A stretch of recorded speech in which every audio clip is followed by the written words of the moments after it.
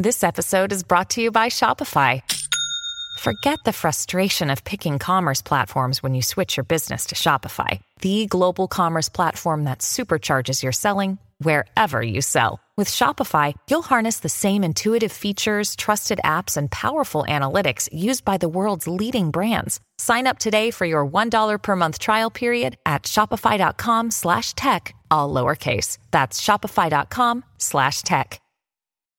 When you need mealtime inspiration, it's worth shopping Kroger, where you'll find over 30,000 mouth-watering choices that excite your inner foodie. And no matter what tasty choice you make, you'll enjoy our everyday low prices, plus extra ways to save, like digital coupons worth over $600 each week. You can also save up to $1 off per gallon at the pump with fuel points. More savings and more inspiring flavors make shopping Kroger worth it every time. Kroger, fresh for everyone. Fuel restrictions apply.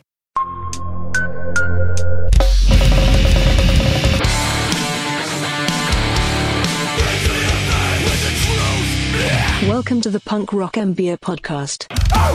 Really quickly, before we get into this episode, I wanted to mention my Patreon. Patrons get all of the podcasts a week early. I do giveaways, I do some other stuff, but most importantly, if you want me to review your music or artwork or anything else, Patreon is the way to do that. Every month, I do a call for submissions.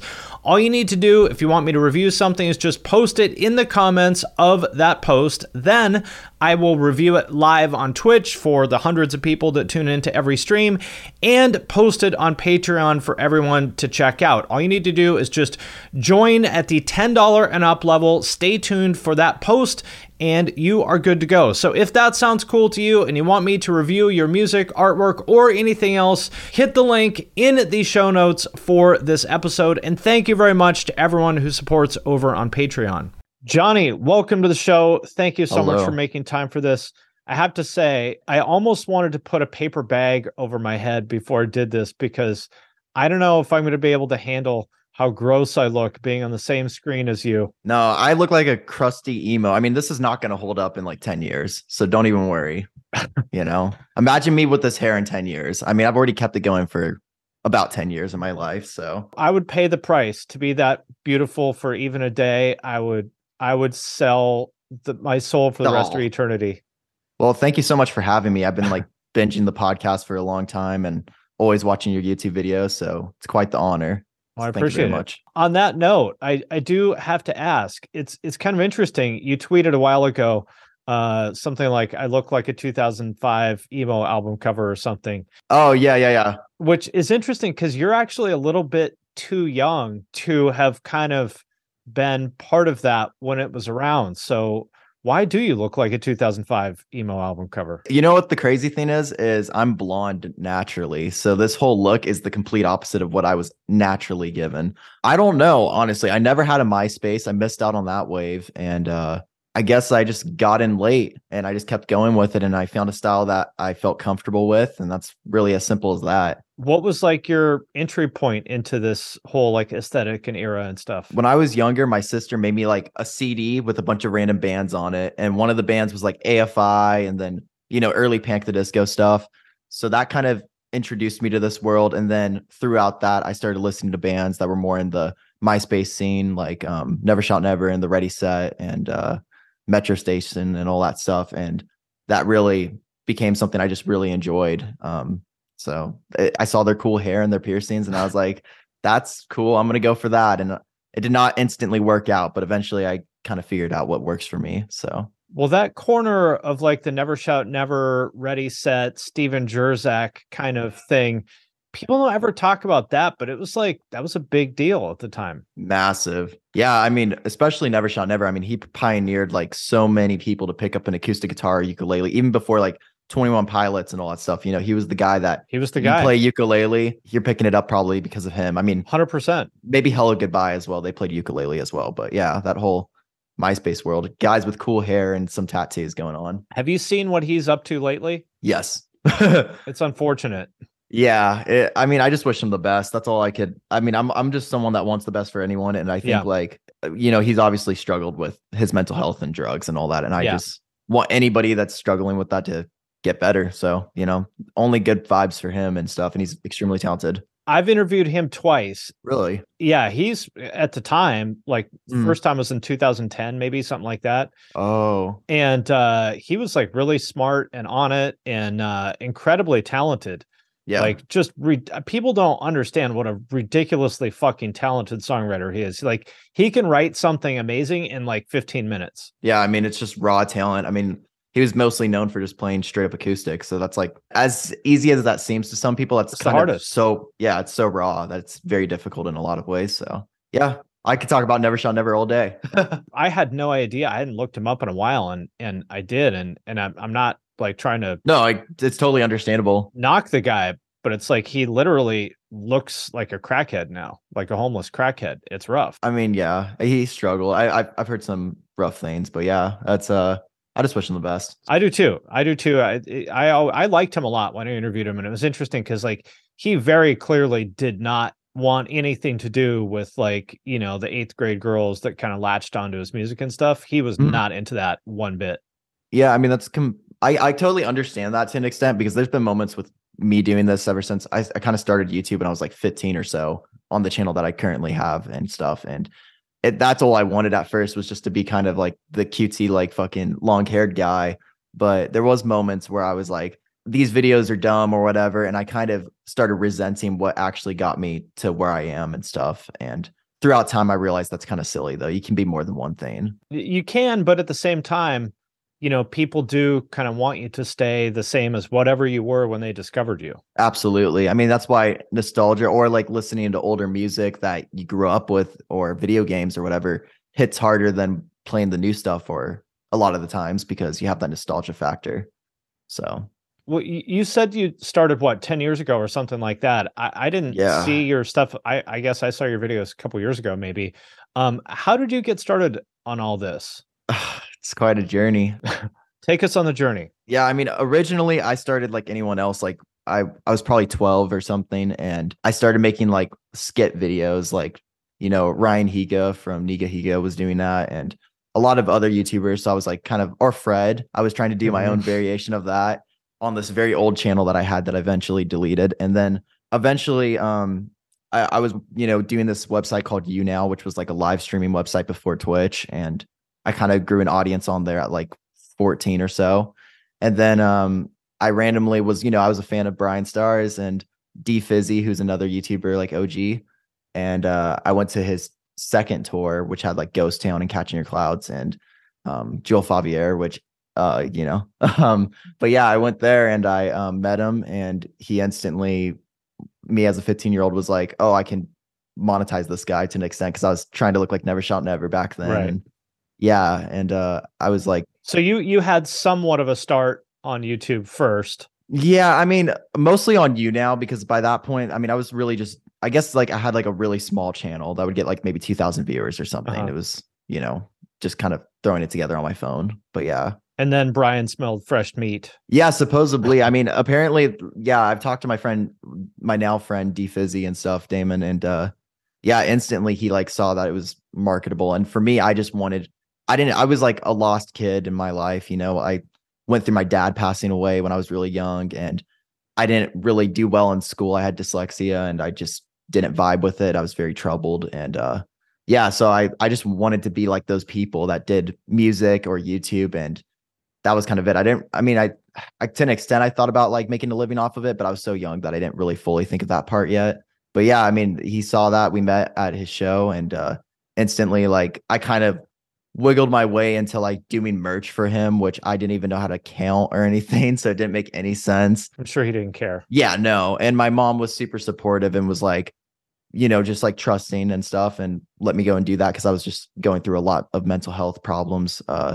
And that just seemed like the right answer. And you know, I give him credit. I mean, without him, I wouldn't have gotten to where I am and stuff. So there is positives to it. You're pretty, I guess, I don't know if complimentary of Brian is the word, because you're not, No, you know, yeah, but like, but I give him credit where it's due. Yeah, you don't just hate on him. No, I mean, I gave him, we had a huge falling out when we started doing the collab channel stuff. And it was because he, you know, started managing every single person on that channel, plus anyone that was in the like, YouTuber emo scene. Right. And it just became really businessy. And that kind of made things complicated as like somebody that's trying to be an influencer themselves and manager and all that stuff. And it really made us butt heads, especially when we eventually did our collab channel, My Digital Escape. And we did a tour for that was doing really well. And it was a full bus tour. And it was like, okay, man, like even as an 18-year-old kid, which I was on that tour, I was like, you got to kind of pick, man. You're making everyone really stressed and it's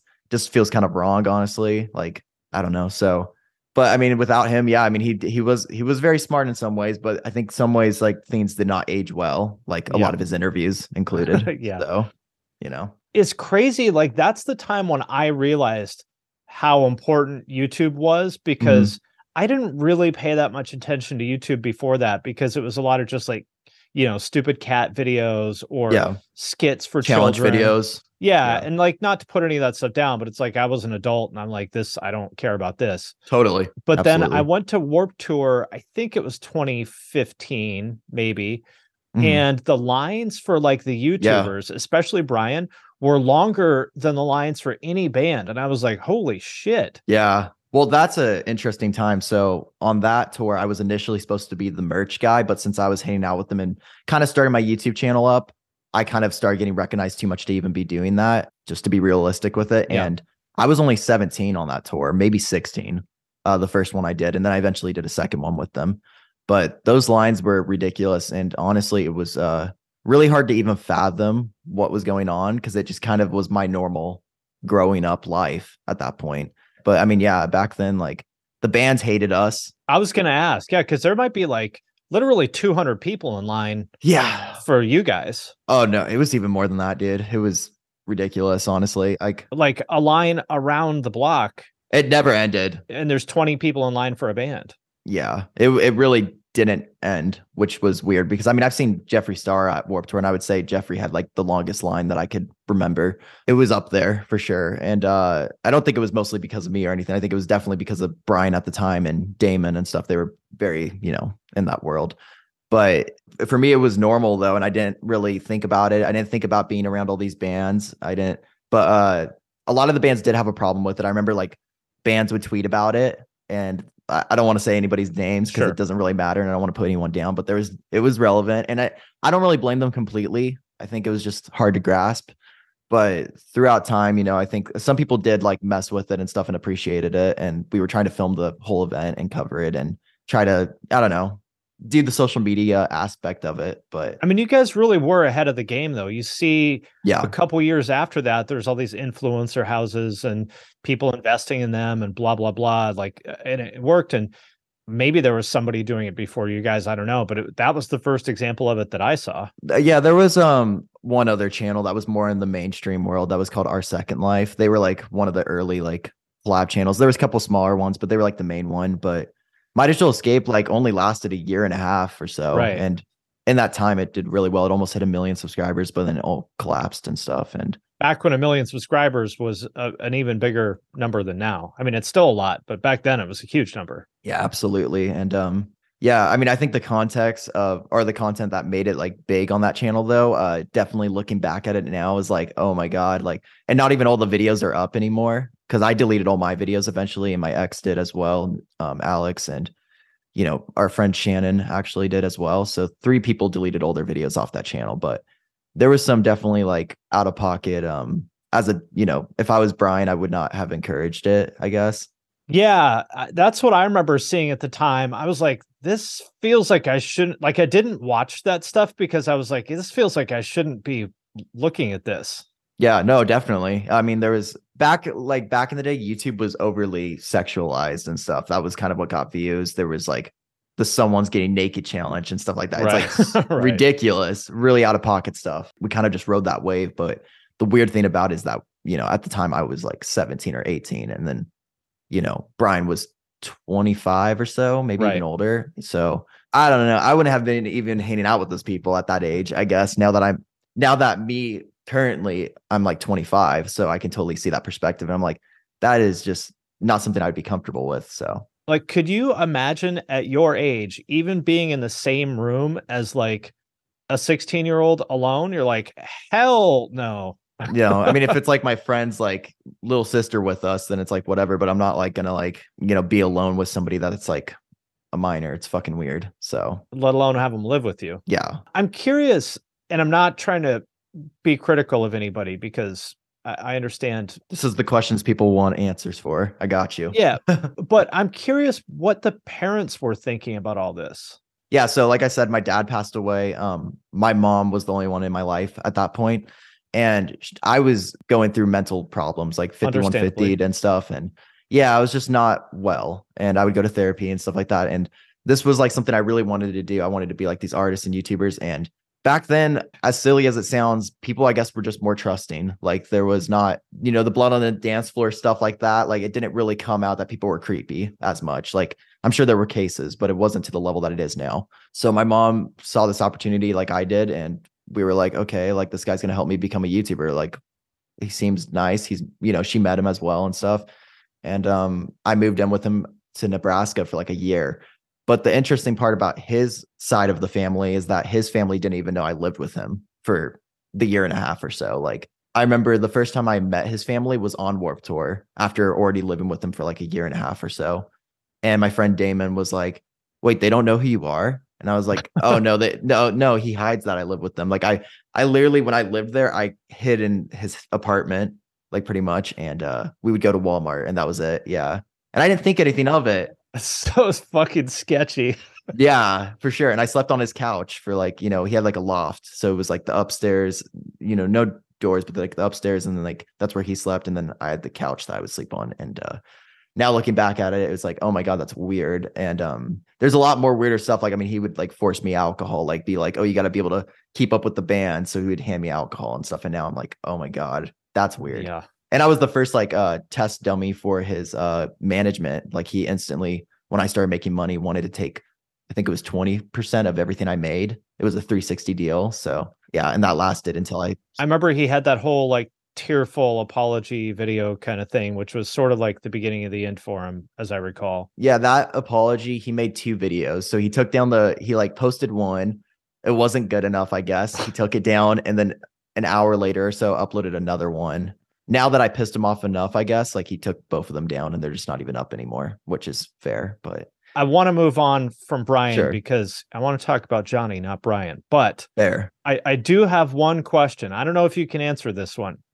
So my favorite thing about Brian is when he made fun of you, called you Mr. 6 inches. Oh, okay. Yeah. Implying that a 6-inch dong is small. Correct. My question is, how big is Brian Starr's dong? Like, is he packing 11 inches or something that to him 6 inches is laughable? Yeah, he has to be. I'm sure like whatever he has probably like doesn't have a blood flow, to be honest, with how big it sounds. He's got like a baby arm or something. Yeah. I mean, he's a tall guy, so it's either really small or it's massive. So definitely above 6 inches though. If you had to guess, I feel like it's going to go one way or the other. Either it's like this, like a needle. Sure. Like, hey, it's all about the length. Yeah.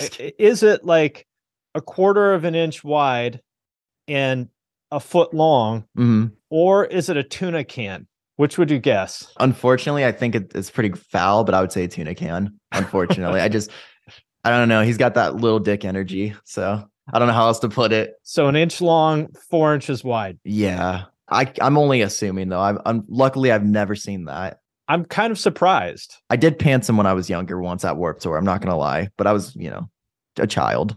That must have been the best day of his life. No, he was very mad at me. I remember he like chased me. He was not happy about that. It was kind of a dick thing for me to do, but I was young, so I was like trying to be a dick, I guess. But well, mission accomplished. Well, okay.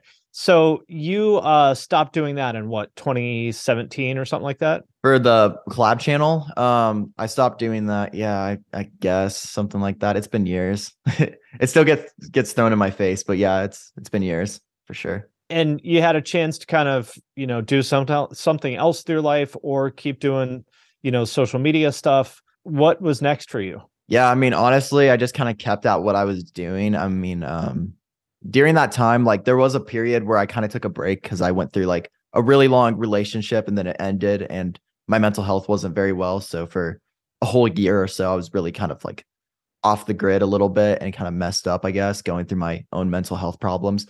But after that, I kind of like still kept at what I was doing though. And nowadays I've just moved back to LA, and I've been doing a lot of new music with some friends and kind of getting that going and trying to get back into the YouTube game, because the YouTube situation has changed so much. I mean, what people watch nowadays is not really personality based, but more so like commentary or stuff like that. You have to really be smart with it. So I've been trying to like kind of get with it so I don't have to get without it, and just kind of keeping up with the music stuff and really trying to hopefully eventually get a good opportunity with that and just keep it going. So how much do you sort of, I guess, want to do music versus YouTube, or do you think of those things separately, or tell me about that? I used to be like, I feel like I have to do one because other people won't take me serious or something, but it's never been something I wanted to do where I like separated it, because I've always enjoyed vlogging, especially if I was to go on tour or something. I really like to have those memories, and I think I enjoy watching other people's videos like that. So for me, I've never really wanted to not do one or the other, but I would love to get an opportunity with my music and grow that and have more support, maybe with like a label or something someday. That would be fantastic if there's somebody that's, cool. So it's interesting to me that people like don't take quote unquote YouTuber music serious. People in the industry, I think, no, especially, yeah, of course. It's like, oh, well, he's not a real musician. He's a YouTuber. And like, I don't understand. He makes music. How is he not a musician? It's the same thing that happened with MySpace artists, though. Like, they started on MySpace, and a lot of those people really proved that their music is legitimate. And there's a lot of YouTubers that, I get why people would feel that way or whatever, especially back in the day. But a lot of people have proven them wrong, like Patty from As It Is, or even Justin Bieber started on YouTube, if you want to consider that. And the great Brian Starr started on YouTube. No, I'm just kidding. And of course, your boy Jake Paul. Everyday Jake Paul, bro with the Disney Channel flow. Absolutely. A freaking classic, honestly. The numbers don't lie. But I mean, TikTok is the same way as well. Like, I mean, people don't take it super seriously, but a lot of artists that are getting the #1 hits right now are coming from that platform. Maybe they're not keeping the fan base, but they are getting hits, and that's undeniable. I don't know. I think it's just a platform to put your stuff out there, especially when you don't have a team. And what else are you supposed to do, Right, exactly. What are you supposed to do? Go play bar shows to 6 people? No. And then you lose money. Like, what I mean? And like, that's, as somebody that already is like not financially to the point you want to be at, like, because you have to record your music and stuff, and that's not cheap. Playing bar shows and losing money is not ideal. So I feel like that stuff's just a lot of people who don't understand social media and don't want to put in the work. Yeah. Hating on people who are successful on social media instead of learning from them. It's like anything that's going to happen, though. I mean, like with making content in general or being online or anything like that, you're going to get criticism, unfortunately, and it is a never ending cycle. So you got to kind of just continue, honestly. If it's something that you really want, whether it's YouTube videos or music or touring or anything, you just got to continue. Even if it like beats you down sometimes, you just got to get back on the horse. I definitely get beat down by it sometimes. Do you? Yeah, I mean, it depends on who you're talking to. There's definitely like a handful of people that don't mess with me, that just, I don't know if they do sometimes like me and they just want to talk shit because that's how I respond, or they don't like me in general, which is fair. I can understand why they wouldn't. But I don't know. I think it's really kind of ridiculous most of the time, though, because I watch like when there's like people like butting heads with people, especially like I'll name drop, like Ronnie Racky's always going off on Twitter at someone. I watch all that. Of course, it's very entertaining, but I don't understand the back and forth completely, like getting into it. Like, I don't really try to do that too much. Or if I do, I like try to be respectful about it. And sometimes these people just don't care. They just want to be entertained. So I think that's what's probably happening most of the time. Yeah. But when you hear it, 100 times a day for months and months and months, it's like, all right, I get it. I suck. Yeah, I think I honestly had it way worse when I was coming up on the YouTube thing. But I think now that I've been around long enough, I guess, like, it definitely has kind of calmed down. I wouldn't say it's gone or anything, but definitely calmed down. Because at first I was a young like kid that was hanging out with somebody, like, and then they saw Brian like become emo, and then it's like, oh, is that Johnny's fault? And I'm like, no, that's not my fault. I told him to do the opposite. I take no responsibility for that haircut. Yeah, I was like, if you want to do it, you want to do it, but stick with the curly hair. That's what makes you cool. Yeah, but people like thought that was because of me and stuff. And I remember like, just growing up, like being an alternative kid, it was just an easy target. I mean, one of my first videos that really went viral was me crying at like 17 about like losing my dad and stuff. And it got like in a day or so, got like 1 million views or something. Oh, wow. And people were like, yeah, but since that was so vulnerable and stuff, people would just like go at you in the worst ways. And yeah, so that Emo kind fag crying about losing his dad. pretty much, yeah, like just anything that you could think of. So it kind of was a good pushing yourself out there and being like, this is how messed up it can get in a way.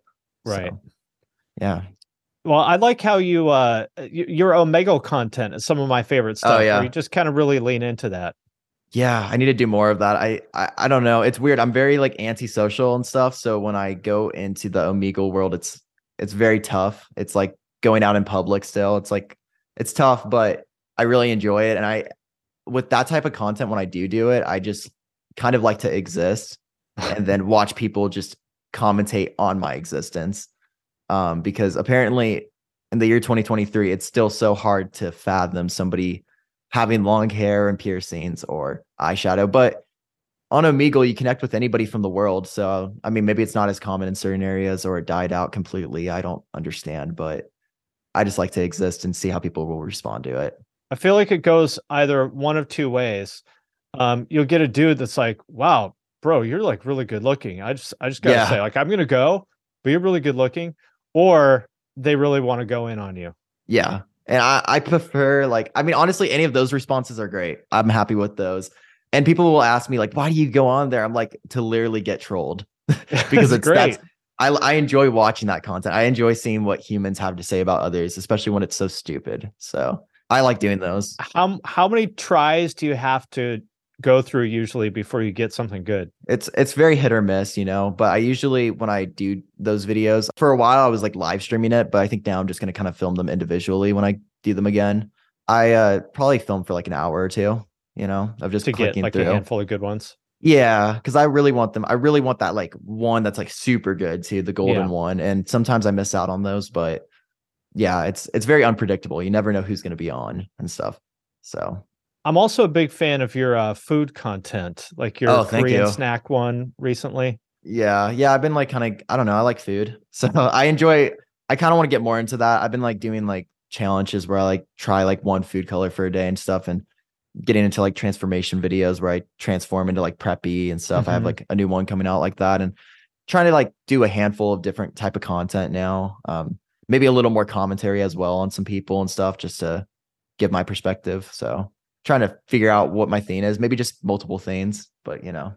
Another day is here and you're ready for it. What to wear? Check. Breakfast, lunch, and dinner? Check.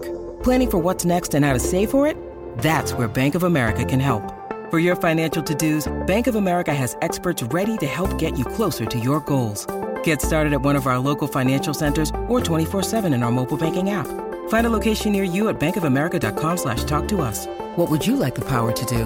Mobile banking requires downloading the app and is only available for select devices. Message and data rates may apply. Bank of America NA, member FDIC. Lucky Land Casino, asking people, what's the weirdest place you've gotten lucky? Lucky? In line at the deli, I guess? Aha, in my dentist's office. More than once, actually. Do I have to say? Yes, you do. In the car before my kids' PTA meeting. Really? Yes. Excuse me, what's the weirdest place you've gotten lucky? I never win and tell. Well, there you have it. You can get lucky anywhere, playing at LuckyLandSlots.com. Play for free right now. Are you feeling lucky? No purchase necessary. Void where prohibited by law. 18+. Terms and conditions apply. See website for details.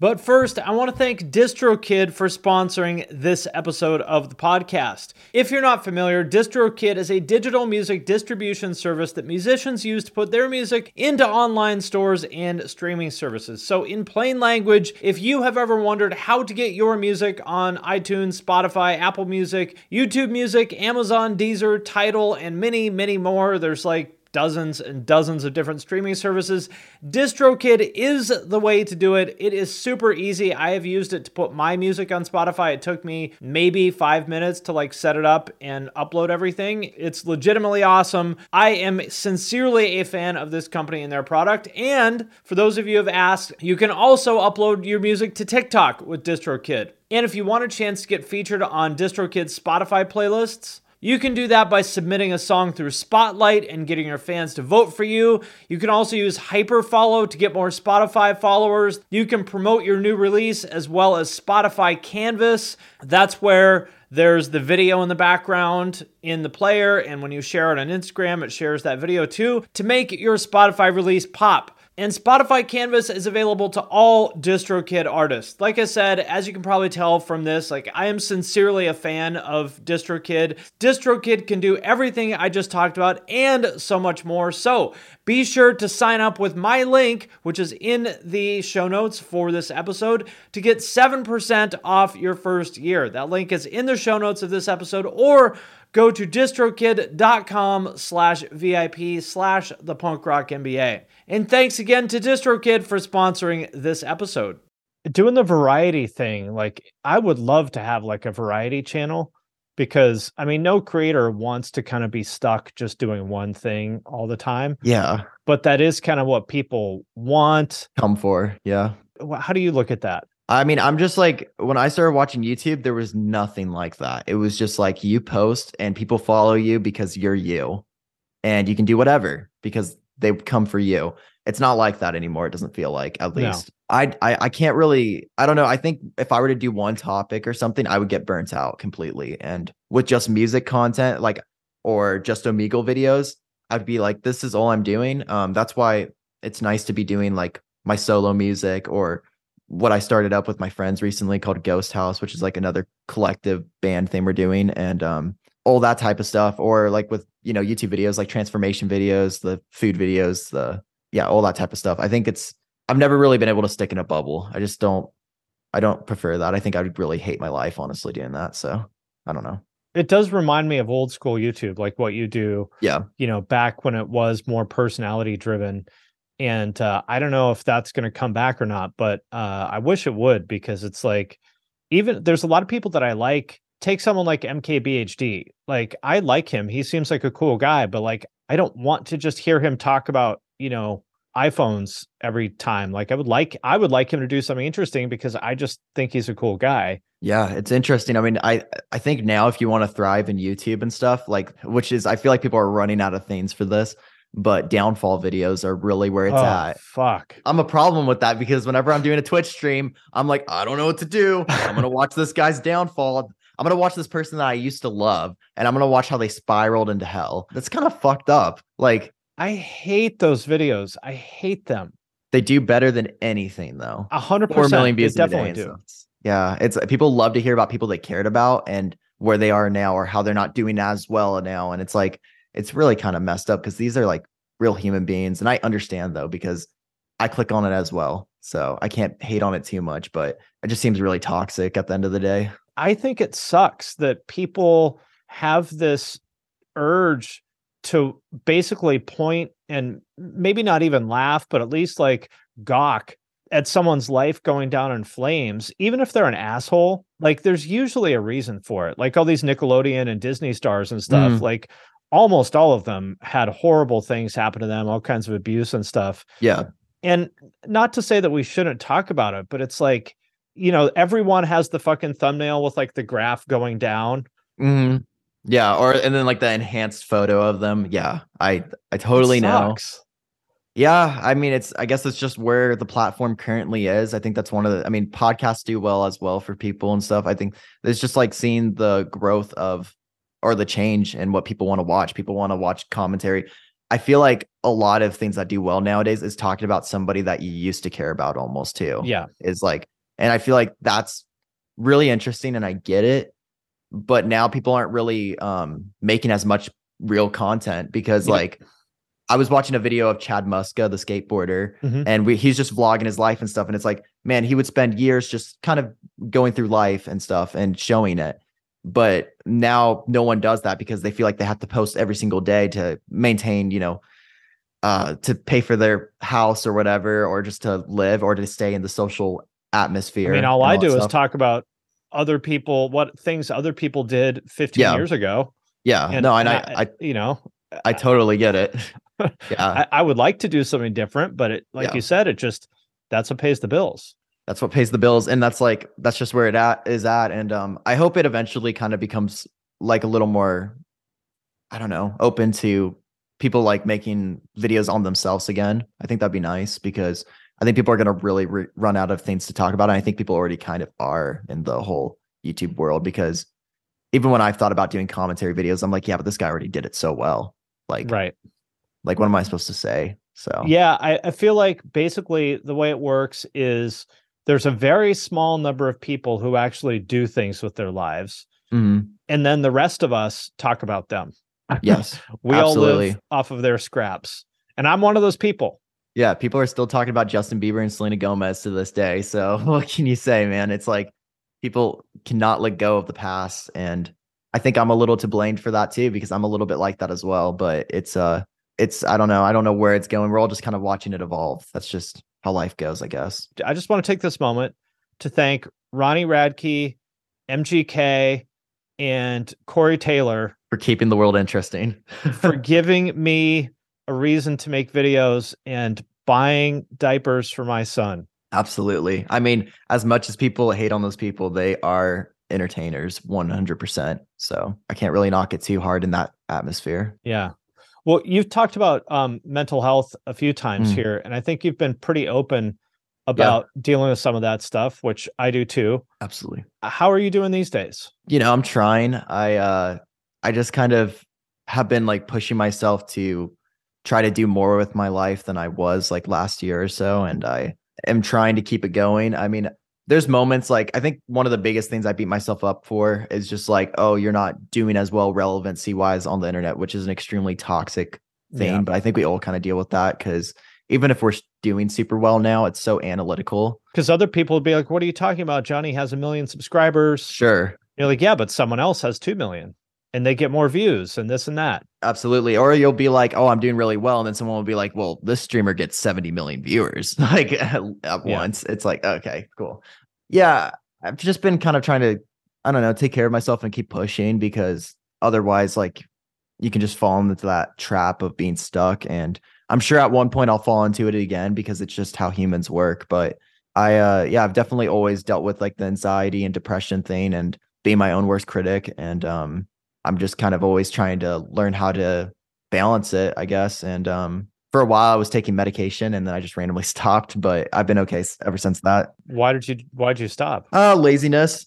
I got off tour. To be honest, I got off. I did a tour with Say We Could Fly last year, and I just kind of randomly got lazy with it, to be quite honest. And then it was to the point where I'm like, okay, well now I haven't taken it for like 2 weeks, so I guess I'm just off it. Unless if I want to start it up again. So it was just more so like anxiety pills and stuff like that, just to try to help. And I see. I always question as well with that type of stuff. I'm like, am I like better because I'm like living through it? I'm like, I always second guess myself. So yeah, I've been kind of doing everything cold turkey though, just being a normal dude. And it's been going okay though. I think I moved back to LA and I've been around friends and I've been having them help me like try to get back into the social media game and really go at it and trying to be I don't know, live the LA experience because I've been out here before, but I never really lived it. I didn't go out and all that stuff. So I've been trying to do that a little better, but keep it balanced. I wouldn't say that the LA entertainment influencer kind of scene is necessarily the healthiest group of people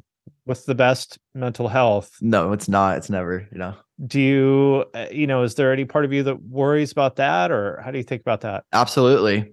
I mean, I was super worried about moving back, but the reason why I mainly wanted to do it, I guess, is just because I found a group of friends that I really felt inspiration with working with and doing content with. And I know, they got a lot of friends here as well, so they didn't really want to leave the area anyway. So I was like, okay, but the problem with, I don't know. I mean, I'm definitely trying to just, I guess, make more of it this time because I lived out here for a couple of years and stuff, and I just didn't leave my apartment or my house at all. So I'm trying to find like a good balance of living here and taking care of myself and giving me my own time while also, going out and also experiencing why I'm in LA and all that stuff and around these people. So, yeah, I mean, if you want to collaborate with people and you actually take advantage of it, no better place on earth than LA for that. Yeah, it's like, it's got benefits, but it's also extremely, I don't know, grimy. So what can you say?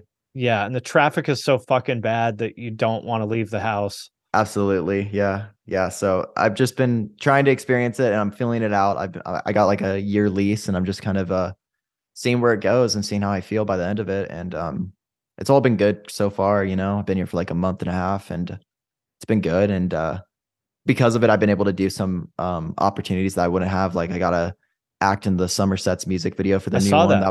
That was really nice. Got to wear a suit. And it's about like actually taking those opportunities and doing it, because back when I was here and stuff, I did not have the confidence or anything or the energy to do that stuff. So I'm just trying to live it up a little bit and meet people. I guess that's the whole point of being here. So Yep. Well, I don't remember if it was part of the Somerset thing or what, but I saw you got to be in the same room as Amaranth. And I thought, okay. please tell me that you got her to autograph one of her fart jars. No, I didn't, unfortunately. You motherfucker. No, there's I got to know Amaranth because of like her team. Like they're we've been working on this like kind of like I Set My Friends on Fire kind of like song. I don't know if I'm even supposed to announce it, but I don't think it matters that much. Like in that sense. Oh, so she's doing music.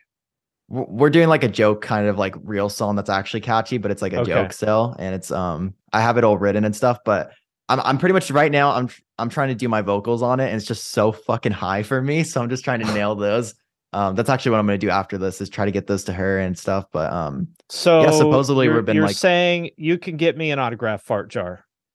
Probably, yeah. I don't know how I'd go about it, but I probably could. But I'll yeah, that was a wild experience. Like her team invited me to go, and I was like already out here, and I was like, okay, I can't miss out. And then we could like actually meet. So yeah, it was crazy. There was like XQC there from Twitch, and I got to meet him and all the, I don't know, just a lot of Twitch streamers. It was cool. It was interesting. It was interesting. I've never been around that many girls in bikinis in my life. So that was kind of scary, but you know, I try to keep eye contact. Yeah, exactly. Just eyes locked at all times. Yeah. Stand as close as possible so they know you're paying attention. That's my move. The whole thing was live streamed as well, the whole event too, on like her Twitch channel. So oh wow. Yeah, so like when people would see me talking to people, they'd be like, why is that guy fucking shaking next to this girl? I'm like, sorry. I don't leave. But yeah, no, it was a great experience though. Everyone was really cool, and that's how that all came about. So hopefully we'll get the song out and stuff. It seems like, I don't know, it's really funny and stuff, and actually really catchy and stuff, and I think she'll be doing vocals on it as well. So nice. Well, that's kind of stuff, you know, that not to say it can't happen if you live somewhere else, but it's a lot easier for that to happen if you're in LA. Yeah, it I mean the whole song thing was already coming about when I was back home, but the event and stuff and going and meeting those people, that is something that just happened because I was out in that area. So that was something I needed to take advantage of to actually like experience life. So I was like, I can't miss out on that. I would beat myself up for it. So yeah, it was interesting. It was also cool that you were in the Somerset video, which I actually didn't know about that until I saw you talking about it. Yeah. Yeah, it was cool. There's a girl that was in it as well that just had like her song on like the Scream soundtrack with Mike Shinoda. They're both like doing that song together. I think her name's Kaylee. But yeah, it was cool. I'm playing like we're like working the same job, and I'm playing the X or whatever, and we're like kind of battling, and it's kind of got like a Quentin Tarantino vibe to it a little bit. Is that out yet? Yeah, the video just came out probably like 4 days ago or something. Oh, okay. And yeah, I've been listening to the Somerset like for years, since like probably like 2015 or so, and they were on some of the Warped tours and stuff, and they asked me to be a part of it, and I was like, sure, I want to be doing stuff like that. So, you know, it was cool. Gotta yell at people. I got Jess from the Somerset to autograph a hat once many years ago on Warped Tour. That's fantastic. Yeah, it was not a Somerset hat. It was just whatever hat I happened to be wearing. Just a random like Vans hat or some shit. Yeah. Yeah. Absolutely. She wasn't very interested in chatting with me, but she seemed to be interested in talking to my wife. Oh, well, so be it. So be it. But yeah. Yeah, I'll take it. It's all right. Hey, that's, you know, that's cool. But yeah, no, they were all really nice. It was cool. I don't know. It's cool to be. I want to get into like acting like that and stuff like that. I mean, that was like I didn't have any like actual dialogue, but the whole like experience of like being the main character in a music video or something was definitely cool, especially since it's not my own or something. And that was cool. So it's always fun to do stuff like that. And I want to get more into that. So, well, you're in the right place for it. And it's amazing, you know, that you're only 25, right? Yeah. But I feel like I'm at that point. I don't know. I see other people now and stuff, and I'm like, like, I don't know. Did I peak at 18? You know what I mean? But I'm still trying. That's like what I always try to keep in mind is like, you only really lose when you fully give up. And even if you have moments like that, like as long as you get back into it eventually, sooner the better, then that's a W in a lot of ways, as the kids would say. Yeah, I mean, I would feel like my life didn't really come together until I was 34. Okay, so I got some time. Yeah, but if you're a day over 34 and you don't have your Yeah. life figured out, game over. All right, I'll make like a big like post-it board with that right now and put it above my bed.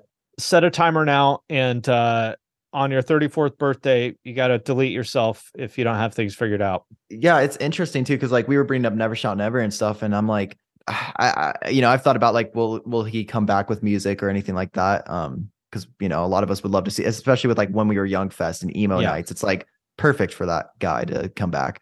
And I looked at it and I'm like, oh my God, he's only like 32 or 31. I'm like, he's totally could, he's not even like, he's not an old dude at all. Like, no. It's interesting how young these people are. But like when I think about myself, I'm like, oh, like I feel old, but that's just because I'm myself, and that's growing up and all that stuff, Another thing I wanted to ask you about, which I meant to before, you mentioned blood on the dance floor and all that, and how people like just sort of weren't aware of this stuff. And you tweeted something about blood on the dance floor and Onision, and I don't remember who else it was. And I was like, man, there was a lot of creepy stuff going on back then.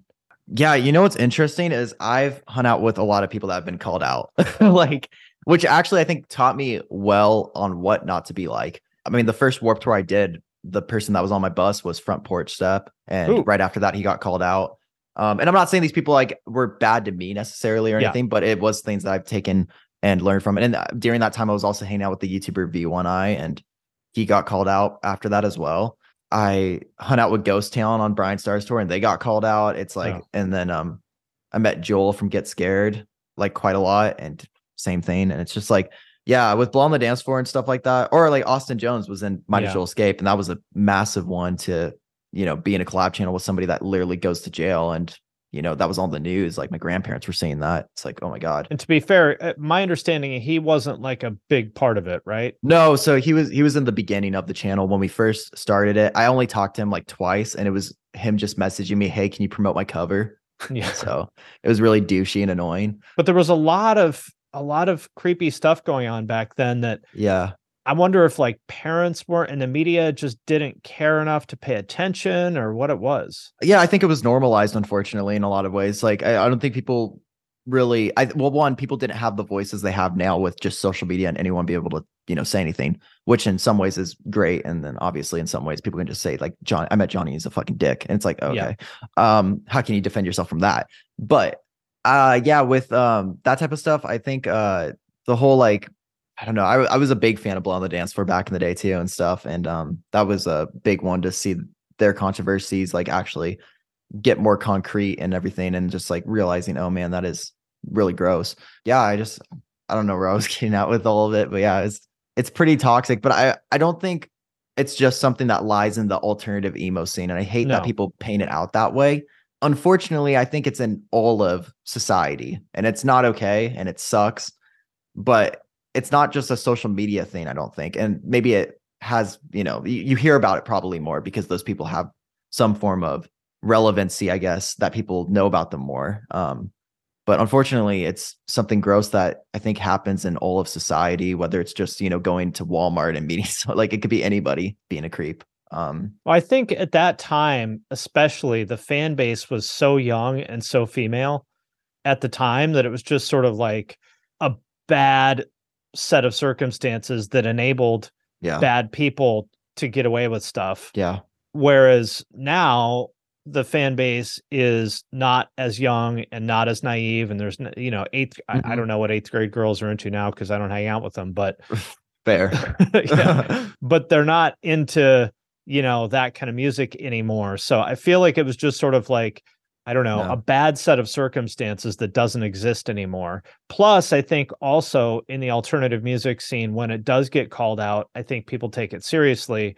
Whereas, I would imagine rappers do the most foul shit, but nobody cares. Yeah, I've heard some stories. Yeah, I think that's completely valid and true. And the list goes on. And it's I've seen some people be like kind of weird with girls, like, and it sucks to see and stuff. And it made me kind of realized like, okay, that's like, I mean, that's always been something that's the people I grew up watching, just the message they always put out was the total opposite of that type of stuff. Yeah.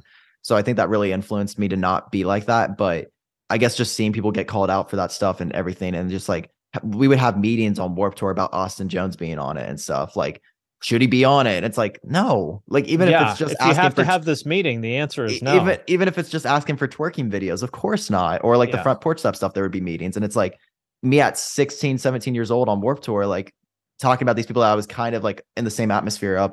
It was so weird, but it also just taught me like, okay, this is like obviously just like, I don't know, it just made me like focus on like that type of shit that happens, unfortunately. It's also totally unfair and inappropriate to like ask a 17-year-old the question of should this person be on the tour? Well, it wasn't really, it was a whole like group of the Warped Tour. Like it was like everyone would be involved that was on Warped Tour. Yeah, I get it, but like a lot of them are like young people. It's like it's on the leadership, the people running the tour, to make that decision. You don't like kick that down to a bunch of people in their late teens and early 20s. Yeah, there was even like a meeting about Johnny Craig with that stuff too. And I remember all like, that stuff. Yeah. Yeah. And I was there for that. And it's like, I was very young, and it was very interesting, but I could see, I think it's like trying to let like people be like, oh, well, I want people to better themselves and stuff. But sometimes when it comes to situations like that, where people are vulnerable and stuff, you just cannot allow it, even if people are still allowed to grow, which everyone always is hopefully growing in some way and bettering themselves. You can't. But they don't need to grow on this tour right now. Absolutely. And I think that's a perfect example. Is unfortunately, like sometimes when you do bad things, you lose opportunities, you lose respect, and that's your consequences. That's what you deserve, honestly. So yeah, that's how I see it. I agree. Cool. Well, I appreciate your time.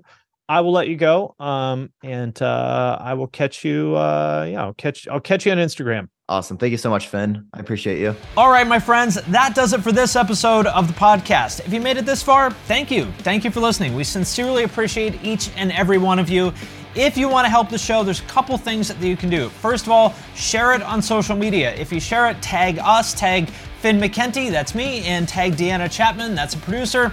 Second thing you can do, if you really, really, really love us and really want to support us, you can support us on Patreon. There's a link to that in the show notes. You can leave a review on Apple Podcasts or wherever else you're listening to this, or you can do none of that, and you can just sit at home thinking about how awesome this podcast is. That works too.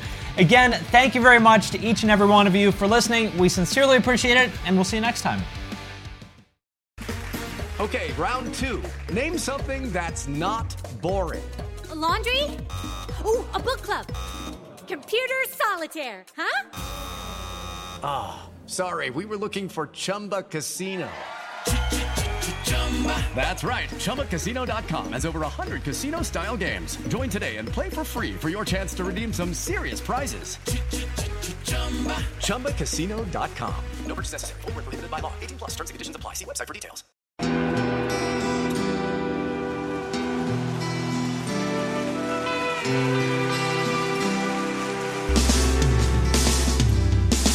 I don't think it overstates things to say that the Beatles were the greatest gift to entertainment and culture of our time, a secular religion, if you will, with their universal appeal and demonstrable impact on people's lives.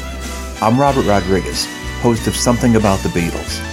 With every episode, I speak with historians, musicians, artists, and Beatle witnesses, all in the service of fresh insights into the most joyous cultural entity the world has ever known.